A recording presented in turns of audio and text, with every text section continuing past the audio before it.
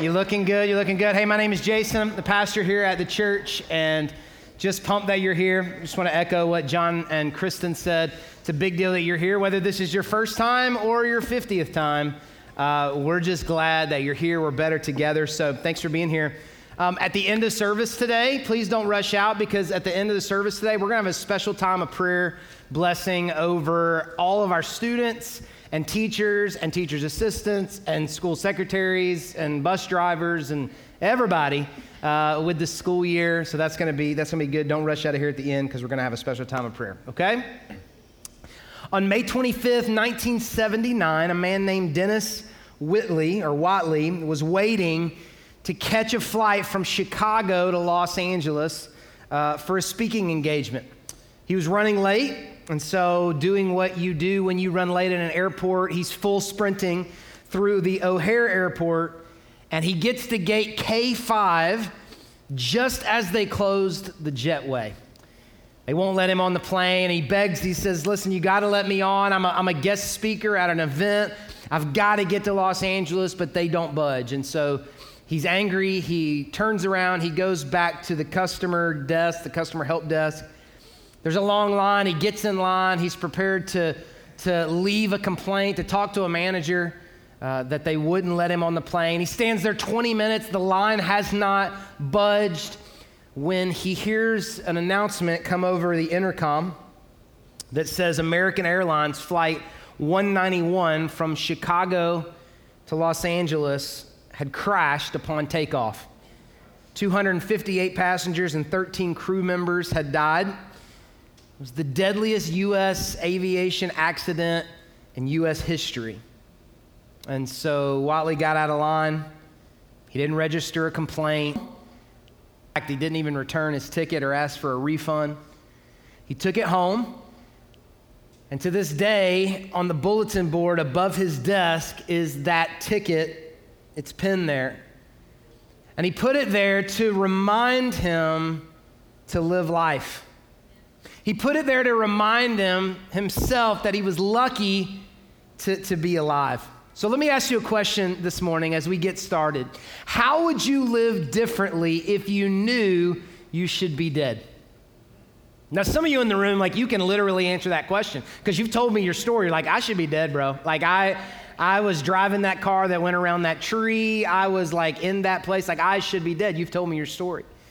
But for the rest of us, how would you live differently if you knew that you should have died or should be dead, but you are alive? How would you live differently? Let me ask it this way. If God gave you another chance, what would you do differently? For the next 3 weeks, I'm going to be teaching a series called Meant for More. Everybody say Meant for More. And we're going to read 3 stories in the Bible. These are 3 stories in the Gospels out of the life of Jesus. And these stories are a little bit different than your typical Bible stories. I don't know where you went to church or what school you went to, but I would be willing to bet that if you were taught the Bible growing up, I'd be willing to bet that you were not taught necessarily these stories, because they're a little more difficult to deal with. And what makes them so different is that these stories that we're going to read, here's the deal. Jesus comes across a little bit mean. For real. We have this picture of God. He's this kind of long-haired Matthew McConaughey. He's this, all right, he's turning water into wine. He is just kind of chilling, fun-loving guy. And we have this concept weeks. And the 3 stories that we're going to read from the Gospels over the next 3 weeks, they don't really fit that guy. It has an intensity to it. These stories have a little teeth to them. Like Jesus has a little edge to him in these stories. And I'm just giving you a warning.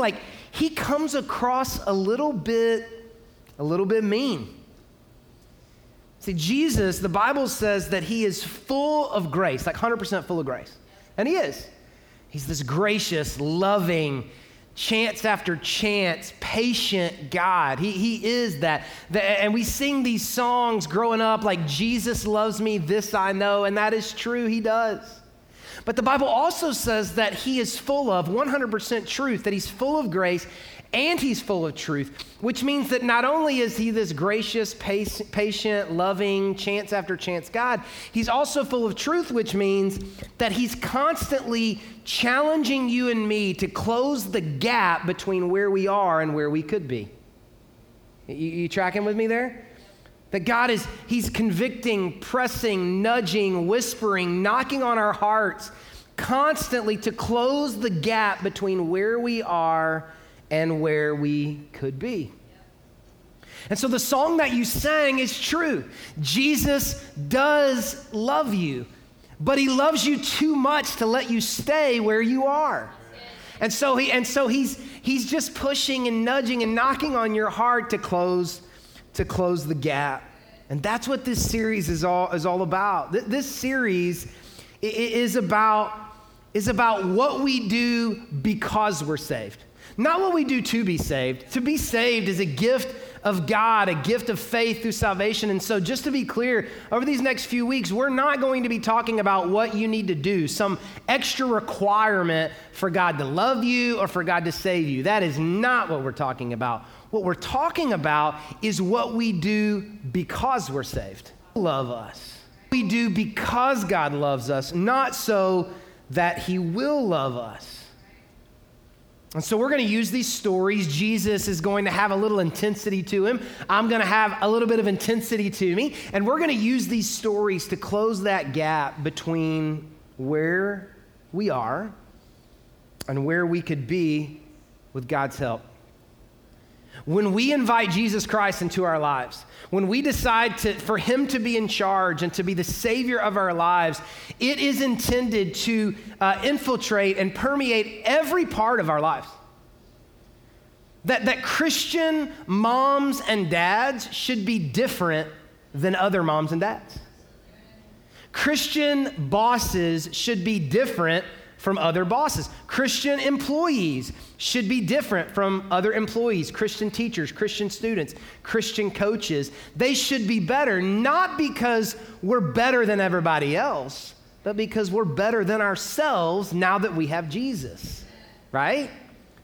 In 2 Corinthians, Paul was writing and he said, God has given us this gift of Jesus to make us right with God. And then he says, so don't ignore it. He says in 2 Corinthians 6, verse 1.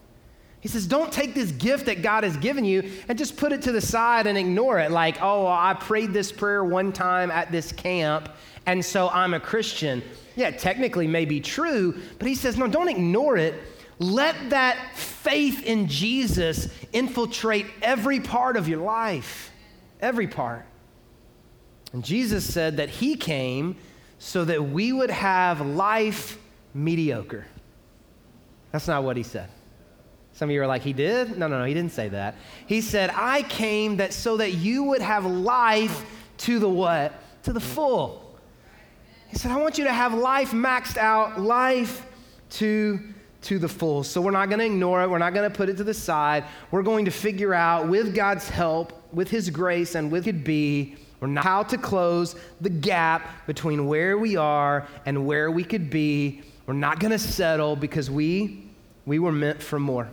We were meant for more. So today we're going to look at a story in Luke chapter 13, verse 6. If you have a Bible, I would love for you to read along. I think it just kind of does something to read along. It can be on your phone. If you don't have a Bible or it's not on your phone, it'll be up on the screen for you. You can read along with us there. But Luke chapter 13, verse 6. I'm going to meet you there in just a second. All right, I'm going to meet you at Luke 13 in a second. But while you're finding it, I want to read another story to you. You don't have to find this one. I'm just going to read it to you.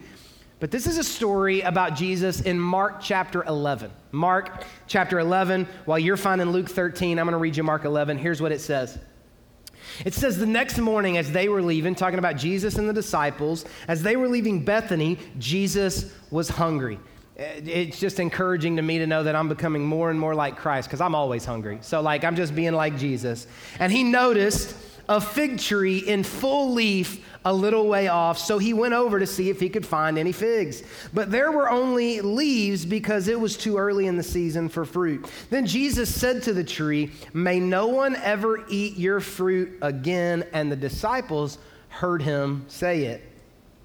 Skipping down to verse 20 in Mark 11, it says, the next morning, Jesus and the disciples passed by the fig tree that he had cursed. Some of you guys are like, man, Jesus cursed? Like, wow, I'm becoming like Jesus too, Jason. Like, wow. He says, no, he told it to die, right? It says they come by the tree that he had cursed, and the disciples noticed that it had withered from the roots up. And Peter remembered what Jesus had said to the tree the previous day, and he exclaimed, look, Rabbi, the fig tree you cursed has withered and died. Now, here's an example of mean Jesus I was talking about, right? This doesn't sound like something that Matthew McConaughey Jesus would do, right? This doesn't sound like what hippie Jesus, water to wine Jesus would do. Like, why's he got to be so mean to the growing yet? And so I'm sure there was a good reason. Like the Bible said, it wasn't exactly the season of growing yet. And so it sounds like he was being a little bit unreasonable. This doesn't sound like something that Jesus, like we know, would do. But there is an incredibly powerful principle in this story that me and you need to hear today. And the principle is this: that you need to curse the barren fig trees in your life. You need to curse the barren fig trees in your life. That there are things, relationships, habits, and jobs in your life, hear me, they are not producing. They're not producing. And there comes a point, if we're following the example of Jesus, there comes a point where you curse it and you let it die. So knowing how Jesus feels about fruitless fig trees, now let's read from Luke chapter 13, starting with verse 6. Here's what it says. It says, then Jesus told this story. A man planted a fig tree in his garden and came again and again to see if there was any fruit on it. But he was always disappointed. Finally, he said to his gardener, I've waited 3 years and there hasn't been a single fig. Cut it down. It's just taking up space in the garden. Stop for a second. Now, before we read any further, it's really important that you don't miss this point, okay? We read the story about Jesus cursing the barren fig tree. And now we read a story that Jesus is telling. It's a fictional story. It's a parable. But we read this story that Jesus is telling about a man who's upset that his tree isn't producing fruit. So we need to stop and pick up on the fact that Jesus obviously has an expectation that things is clear now to produce fruit, be fruitful, right? This is clear now, obviously, that Jesus' expectation is, if you're supposed to be fruitful, when I inspect, I want to see some fruit. This is what Jesus is saying, right? So Jesus, not Matthew McConaughey Jesus, other Jesus, that has a little bit of intensity to him, is frustrated. He's bothered by this concept, by this idea that things that are supposed to be fruitful would not be fruitful. Now, this idea goes all the way back to the Garden of Eden. I don't know how familiar you are with the story of Adam and Eve, but all the way back, beginning of time. Matter of fact, the first conversation to ever happen between God and people. God looks at Adam and Eve and he says to them, be what? Fruitful. Be fruitful and multiply. Now here, listen, like literally, he was talking about having babies, okay? He was talking about having babies, all right? But the principle is still true. Here's the principle. If you're going to be in relationship, have something to show for it. That's the principle. The principle is like I want you to produce something. That's what Jesus was saying to the first man and woman who ever lived. Like, listen, if y'all gonna be together, let's produce something, okay? And so this idea of being fruitful has been around really forever. But Jesus didn't just say be fruitful and multiply. He added like one more little phrase onto the end of be fruitful and multiply. It's in Genesis chapter 1, verse 28. Here's what it says. It says, and God blessed them, talking about Adam and Eve, be fruitful, multiply. We know that part. He says, and replenish the earth and subdue it. and subdue it. Right? That's kind of like a Bible way to say something. What does that mean? And subdue it. Now, I don't want to go like too nerd, geeky, like down deep here on it. And Old Testament was written in a Hebrew language. We read it in English, which means they had to translate it. And every word is not a perfect translation. So they've got to kind of group words together or find the best fit in order for us to read it in English. Does that make sense to everybody? So you can find words in English, trace them back to the original language that they were written in, and you can get more of the intention or the intent of what the author was trying to say. Does that make sense? So if you go back and read Genesis 1:28 in the original Hebrew, which I can't do, but somebody else did, and I read what they said, all right? If you go back and read that, Jesus said, be fruitful, multiply, all right? He said, replenish the earth and subdue it, and subdue in Hebrew is kabosh. Kabosh, right? Now, kabosh is a word that's like a military term. It's a fighting term. It's really kind of like a martial arts term. And the best translation that we can get for the word kabosh, you ready for this? You're going to love this, is like a chokehold. Okay? Are you following me? So he says subdue it, which was originally kabosh it, and kabosh it means put a chokehold on it. Okay? So follow this. This is so fantastic. So God says to Adam and Eve, be fruitful, multiply, go out into the world, and put a chokehold on it. Okay? This is what God said to the first man and woman to ever live. He said, here's the precedent. Produce something and put a chokehold on life.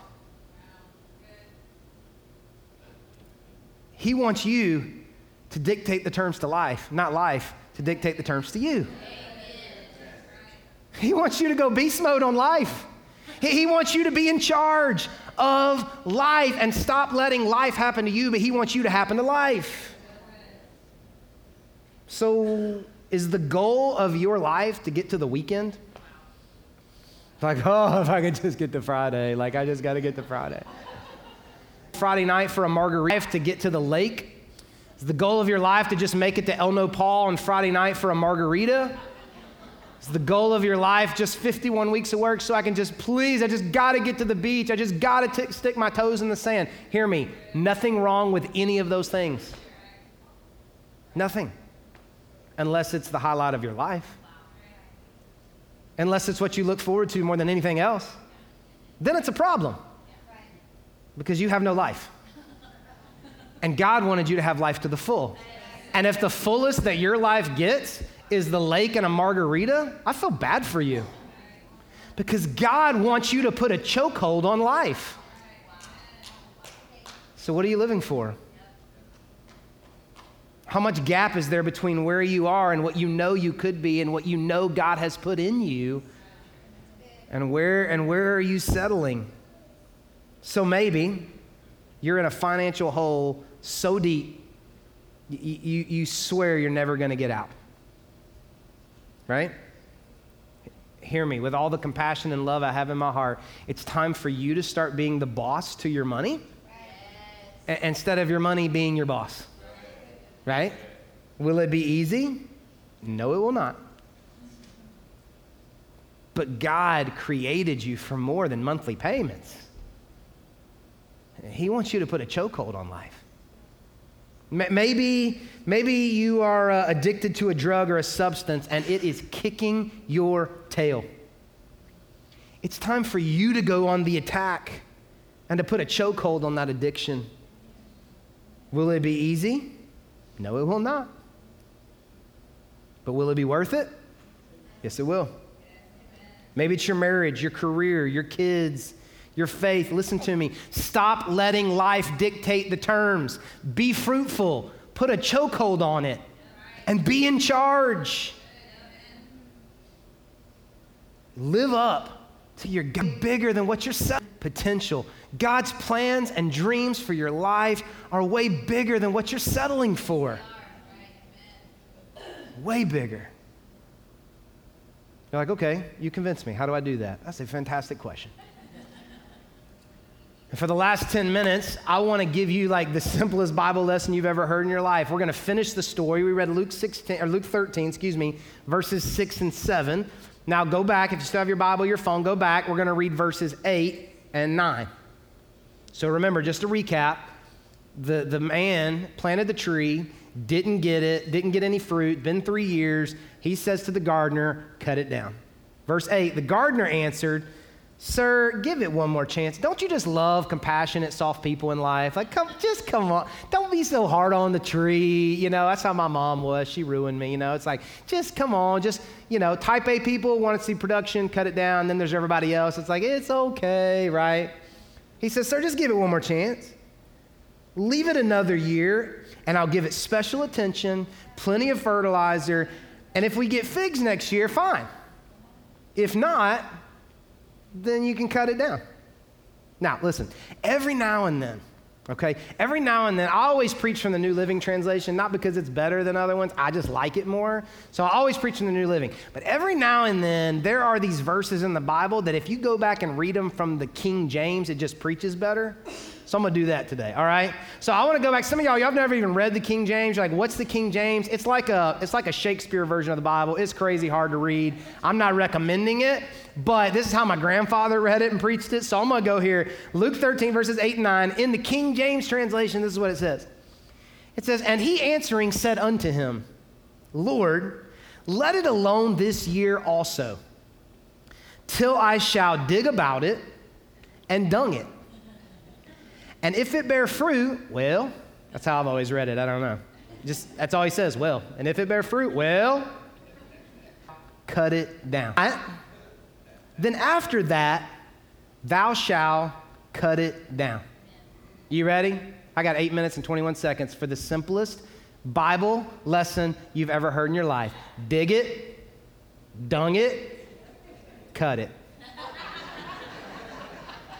Dig it, dung it, and cut it.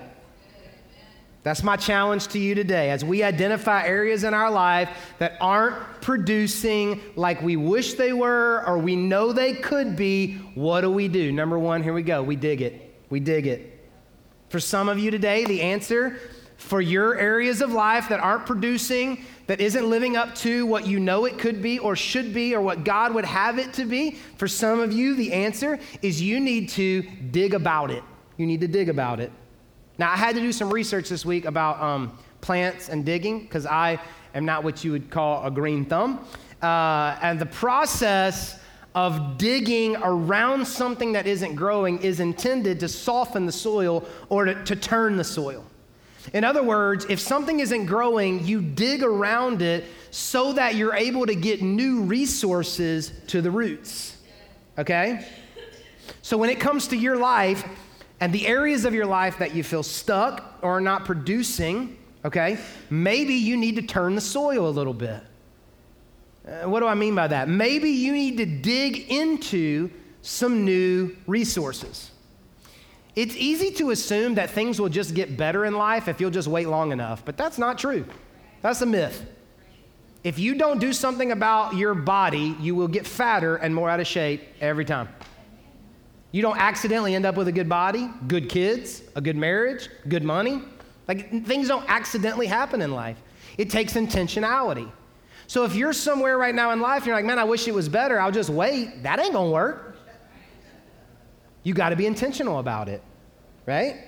You gradually drift toward complacency. Guys, this is gonna be life-changing, so you need to turn the soil. Now, some of you guys, this is gonna be life-changing, and it's actually pretty simple.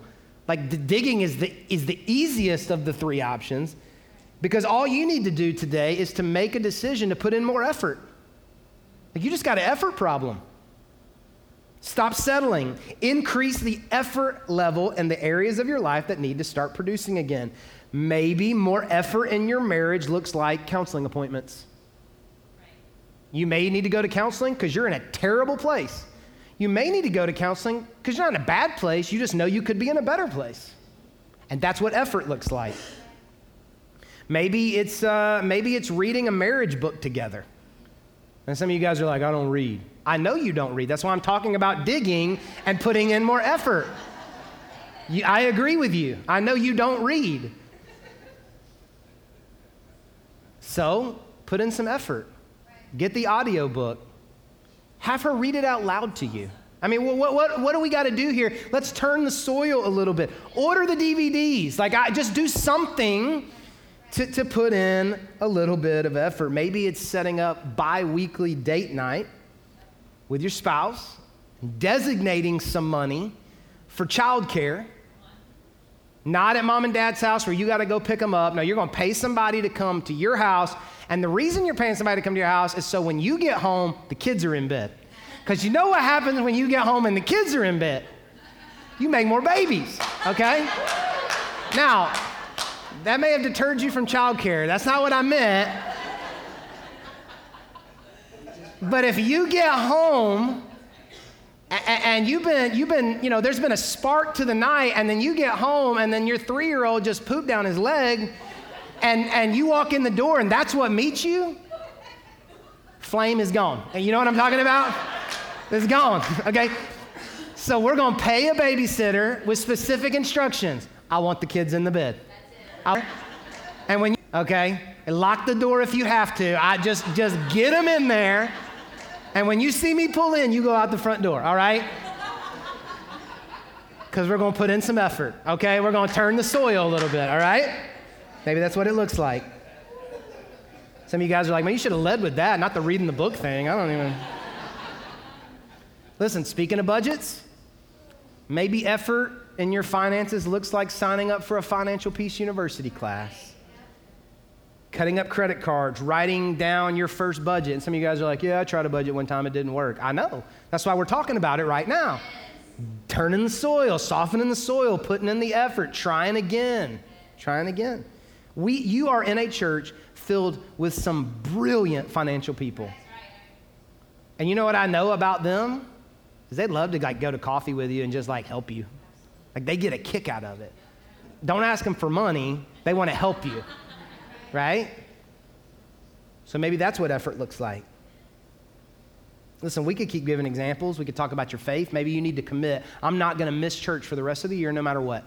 No matter what opportunities present themselves, no matter what the weather's like, I'm going to dig into my faith because I want to see it grow, so I'm not going to miss church the rest of the year.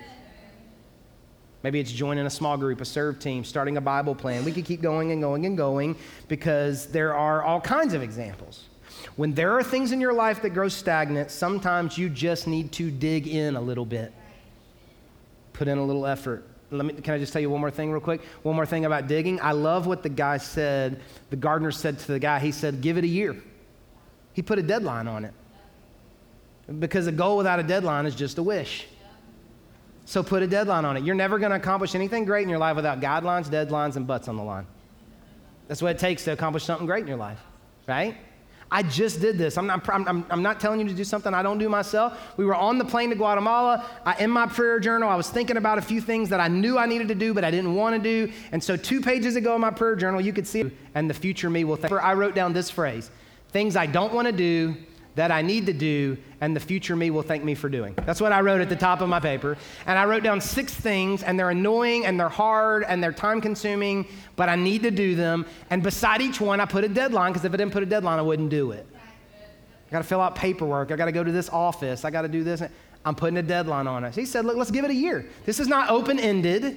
We're going to give it a year, and then we'll check it out. So some of you in the room, you need to put a deadline on something. Something you've been thinking about doing for years, put a deadline on it. Put in the effort, and then let's see what happens, okay? So what do you need to dig into? What area of your life do you need to turn the soil? That's what digging is. So some of you need to dig. It's an effort thing. But for some of you, it's not just about effort. It's not just about digging. For some of you in the room, you got to dung it. You got to dung it. Dung means exactly what you think it means. It's fertilizer. And I don't know why God chose to make the best ingredient for growth manure, but he did. You know what I'm saying? That's one of those things when you get a chance to talk to God, you're like, God, a couple things I've always wondered about. Why is manure the greatest ingredient for growth? It could have been Febreze. You know what I mean? Spray a little Febreze on it. Psh, there it goes. Nope. Manure. In all seriousness, though, can I tell you something that's so true? You want to grow? Deal with the crap in your life. Like there are things in your life that you've been ignoring because they stink and they smell and they're messy, and you just keep pushing them to the side, and you wonder why you keep going in circles or you're not growing or nothing's happening. You got to deal with the crap. You got to deal with it. Nothing grows your life like manure. Nothing grows your life like fertilizer. Those are what make you grow. Have you ever gone to a movie that was like 2 hours long? Nope, never job and always did his taxes and never got arrested. And when the movie was over, his kids were happy. Nope, never, not once. Because every movie you enjoy has adversity and trial and trouble, and you got to fight through something, and you got to work through something. But we don't want to do that, and we wonder why we don't grow. We got to dig into it. Maybe it's a hard conversation. No, it probably is a hard conversation, honestly. A conversation where you need to forgive. Maybe it's a conversation where you need to confess. Maybe it's dealing with issues from your childhood that you've ignored because it's too painful. I did this the other day. Andrea said to me, like just kind of debriefing she's like, hey, what are you doing today? I was like, I'm going to see my counselor. She's like, what? You haven't been to your counselor in years. I was like, I know, I just made an appointment because I realized the other day when this guy was talking to me that I had some stuff happen to me in middle school. Like not crazy, like awful stuff, but like something that happened, some things that happened in middle school that I never realized. I'm not trying to get psychobabble on you here, but like I never realized how much they affected me. And this guy the other day when I was at this meeting in Atlanta said something, and all of a sudden like this rush of like, oh my gosh. And I just need to talk about it with somebody. And it's stinky and smelly and it brings up insecurities, but that's how you grow. That's how you grow. So some of you in here, like you got issues with your mom and dad and you just don't talk about it. You need to deal with it. Things that have happened to you, you need to deal with it. Maybe it's going to the doctor. Maybe it's starting a diet. Maybe it's going to rehab. Maybe it's admitting to your friends and family that you need help. They already know you need it. You're the only one in denial. Just tell them. They tell them. When you finally decide you've had enough and you're tired of stagnation and you're tired of not growing and you want to be fruitful in your life, you're going to have to go into that closet where you've been putting everything, and God is so, and you're going to have to pull it out one by one. And God is so gracious that if you will begin to work on it, He will bless your efforts, and it won't take you near as much time to fix it as it took you to screw it up. But God will never fix what you won't face. If you won't face it, He's not going to fix it. He's going to require you to deal with it. So for some of you, it's not just about effort. It's about specifically dealing with those stinky places, those deep, dark, hurtful places in your life. So maybe you got to dig it, maybe you got to dung it, but let's talk about the last one. For some of you, it's not about more effort. You've been putting in the effort. For some of you, it's not about digging deep into those stinky places of your life. You've sat on couches and talked it out. You've gone to dinners and cried and had 3-hour sit-downs with mom and dad and confessed, and you've tried all that stuff. For some of you in the room, it's time to cut it. It's time to cut it. The last thing the servant said to the master was, if after digging about it and after adding fertilizer, it doesn't grow, well, cut it. And this is the most painful part of the growth process because there comes this point in life when you know something needs to be cut, but it's so hard to do. And you know that God is challenging you and convicting you, and you know what you need to do, but it's so hard to pull the trigger.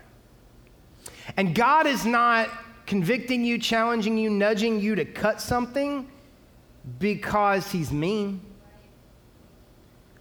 He's challenging you because He wants to take you to a new place, but you can't take old things to new places. Right? And he's trying to take you somewhere. Years. You today have been dragging something around with you for years. Maybe since childhood or high school. And it is like an anchor that will not let you move forward. It's keeping you stuck. And God wants to do new things in your life, but he almost requires you to cut old things to make room for new things. Almost always. Maybe it's relationships. This is the hardest area to cut, isn't it? I mean, when I talk about relationships, you guys will talk to me afterward and you'll say, Jason, I really want to, but they've been my best friends since middle school, man. Jason, I know I need to get out of this relationship, and I know we're not married, but we've been together like 9 years, and we got like 3 kids together. We're like living together. You want me to just cut it? How do I do that? All right? Maybe it's relationships. Nothing determines the trajectory of your life like your relationships. That's just a fact. That is a fact. That you will be the average of your 5 closest friends. So you may have 1 or 2 great friends, but if you got 1 or 2 that are always being stupid, getting arrested, driving drunk, selling drugs, guess what's happening to the average? Right? And you're going to be the average of your 5 closest friends. And so you know, like right now as I'm talking, like you know who you need to cut. You're like, man, that sounds mean, Jason. No, it's for you. It's for your good. It's for your good. And that person, whether it's a friend or a boyfriend or a girlfriend, you're afraid to make a move from God's best for your life.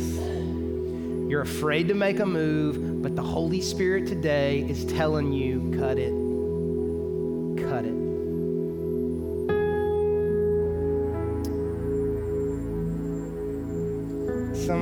Some of you, it's habits, right? You've been doing some things for so long you can't imagine not doing them. And I'm not even talking necessarily like drugs and substances, even though that could very well be the case.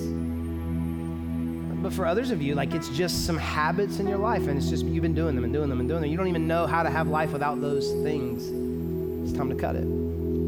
Because those actions, those habits are keeping your life from being fruitful. And we could give example after example. The fact is that Jesus modeled it for us. You got to curse the barren fig trees in your life. You got to curse the barren fig trees in your life. You got to let it die. So what do you need to do?